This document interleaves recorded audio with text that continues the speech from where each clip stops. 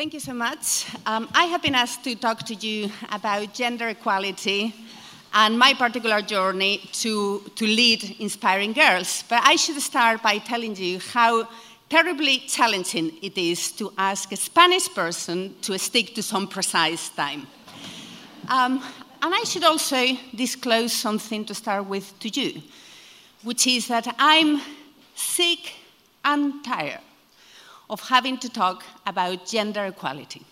I really dream of the time that I would not have to talk about gender equality ever again. I cannot believe that at the end of the second decade of the 21st century, we still have to demonstrate to prove that women should be paid as much as men, that we are fighting for reproductive rights. I mean, not just in Ireland, in the US, that we have to tell some editors that they should focus on our brains and not on our legs.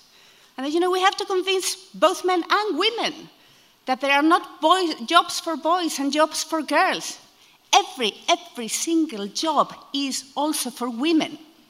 So I'm hoping not only that I can talk to you about gender equality and Inspiring Girls, but also that I can convince you all, the women and the men in the audience, and all those who listen to us online, to do something, to really change something, choose your area, so that the girls and the boys of the future do not have to spend any time talking about gender equality.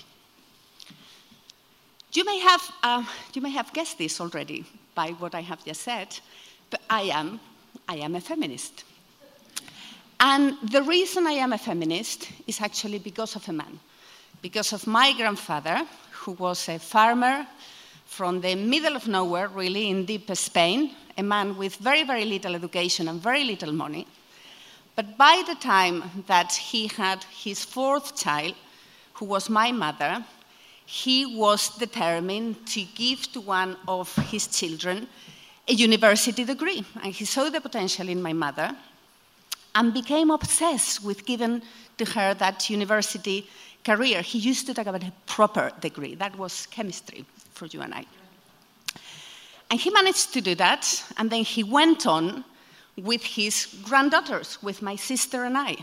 And he told me so many times, economic independence. Economic independence is the key to freedom, that I sort of have it inked in stone in my DNA. It pains me a tiny bit, really, to tell you this because it reveals my age. And, I'm going to be 50 next week, and I'm still trying to come to terms with that fact. But by the time I was 8, women in my country, in Spain, they could not own a business or have a current account. Now, I know that many of you think that change is difficult, but get this. In my own life, I have gone from seeing that women could not own a current account to seeing a Spanish woman being the chair of the biggest bank of the Eurozone. That is meaningful change. I also remember from my childhood that when we were living, it's a small town really, a village, my mother, who had then become a chemistry teacher, she had to justify to the people in the village that working wasn't only her vocation, that it was also her right, and that she really wasn't disrespecting my father by working.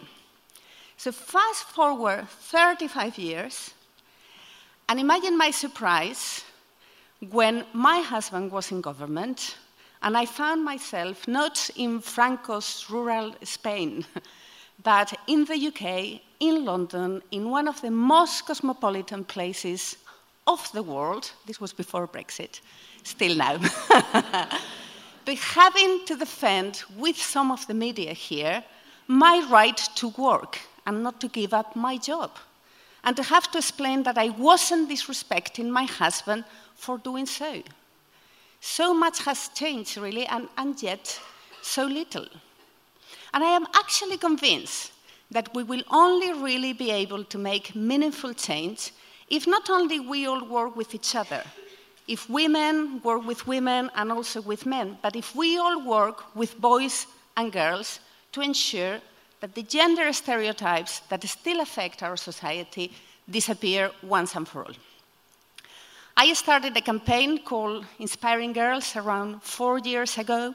First we call it Inspiring Women, and then we move it to Inspiring Girls, because the girls is really our focus, and it's a very, very simple thing. We just get together female role models and girls to show the girls what women do, the great diversity of things that women do, and to inspire them to work hard and to aim high. And we get women from all walks of life. It's all women, young women from every single job, working, stay-at-home moms, working part-time. You really name it, because the whole point is to show to them the diversity. We have been incredibly successful so far. Here, our sister organization in the UK has around 26,000 women going back to schools, talking to 12 to 15-year-old girls. And then we internationalized the campaign 1.5 years ago, and we are already in 8 different countries, with 2 more to come in the coming months. And I'm really very excited, because what we are hoping to do is to take this to the next step. We are talking to some technology companies to be able to digitalize the campaign, so that we can connect more women and more girls using the technology that is available now, doing self-recorded interviews of women, so that by the year 2020, we can expose any single girl who has access to the internet to not just thousands, but millions of women all over the world, from their mobile telephones, from their computers, so that hopefully we can say, one and for all, access to female role models, tick the box, that one is sorted. So let me tell you a little bit about the kind of things that we have seen coming from the campaign, from Inspiring Girls. And some of it will not surprise you. They have no idea about the kind of jobs that are there in the marketplace that affects both women, girls, and boys. It's kind of scary, really, that they are choosing subjects without really knowing what they could do afterwards. But there are things that affect only girls. The 2 things that have surprised me most is, first of all, how many questions we get as to whether it is possible to do certain jobs and have a family. Now, I cannot remember worrying about that when I was 13, 14 years old, and I certainly know that my 3 sons and their boyfriends do not worry about that.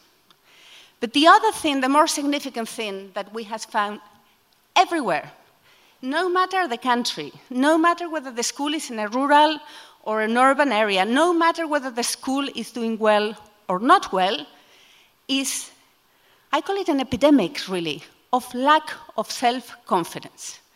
Something happens to the girls, something happens around that age, that it is when they are 13 and 14 that many of them start saying, these subjects may not be really for us. It tends to be maths and physics, by the way. This sports, perhaps, is not for girls. It's like, you get even questions about where did you find your self-confidence, which is kind of sweet, because it assumes that you have it when you are talking to them. Now, you may be wondering, why? Why does that happen to girls?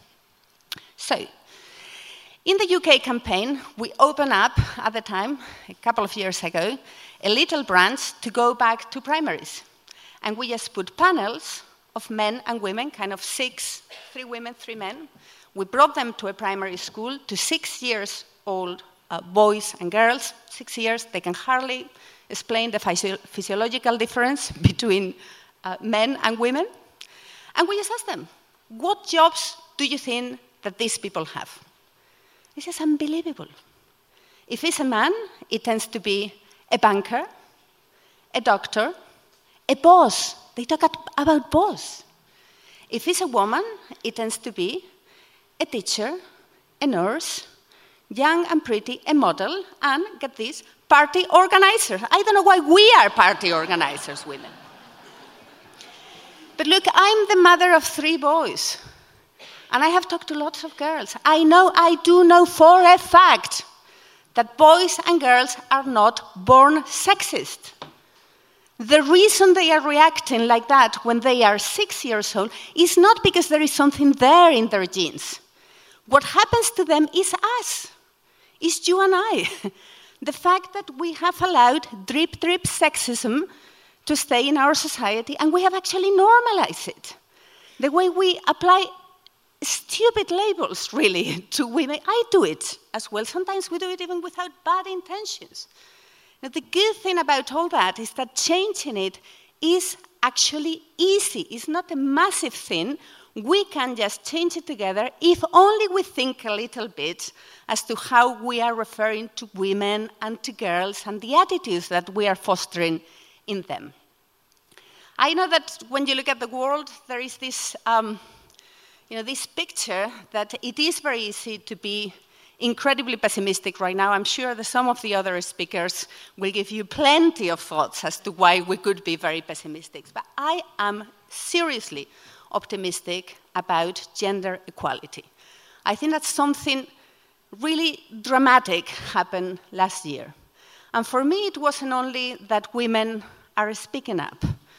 Even those of us who didn't fit neatly into that speaking up. I personally have never seen myself so much as part of Me Too, but probably more part of me neither, so to speak.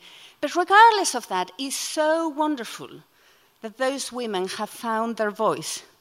But in my view, what is really remarkable from last year is that men are speaking up with women. That really is something different.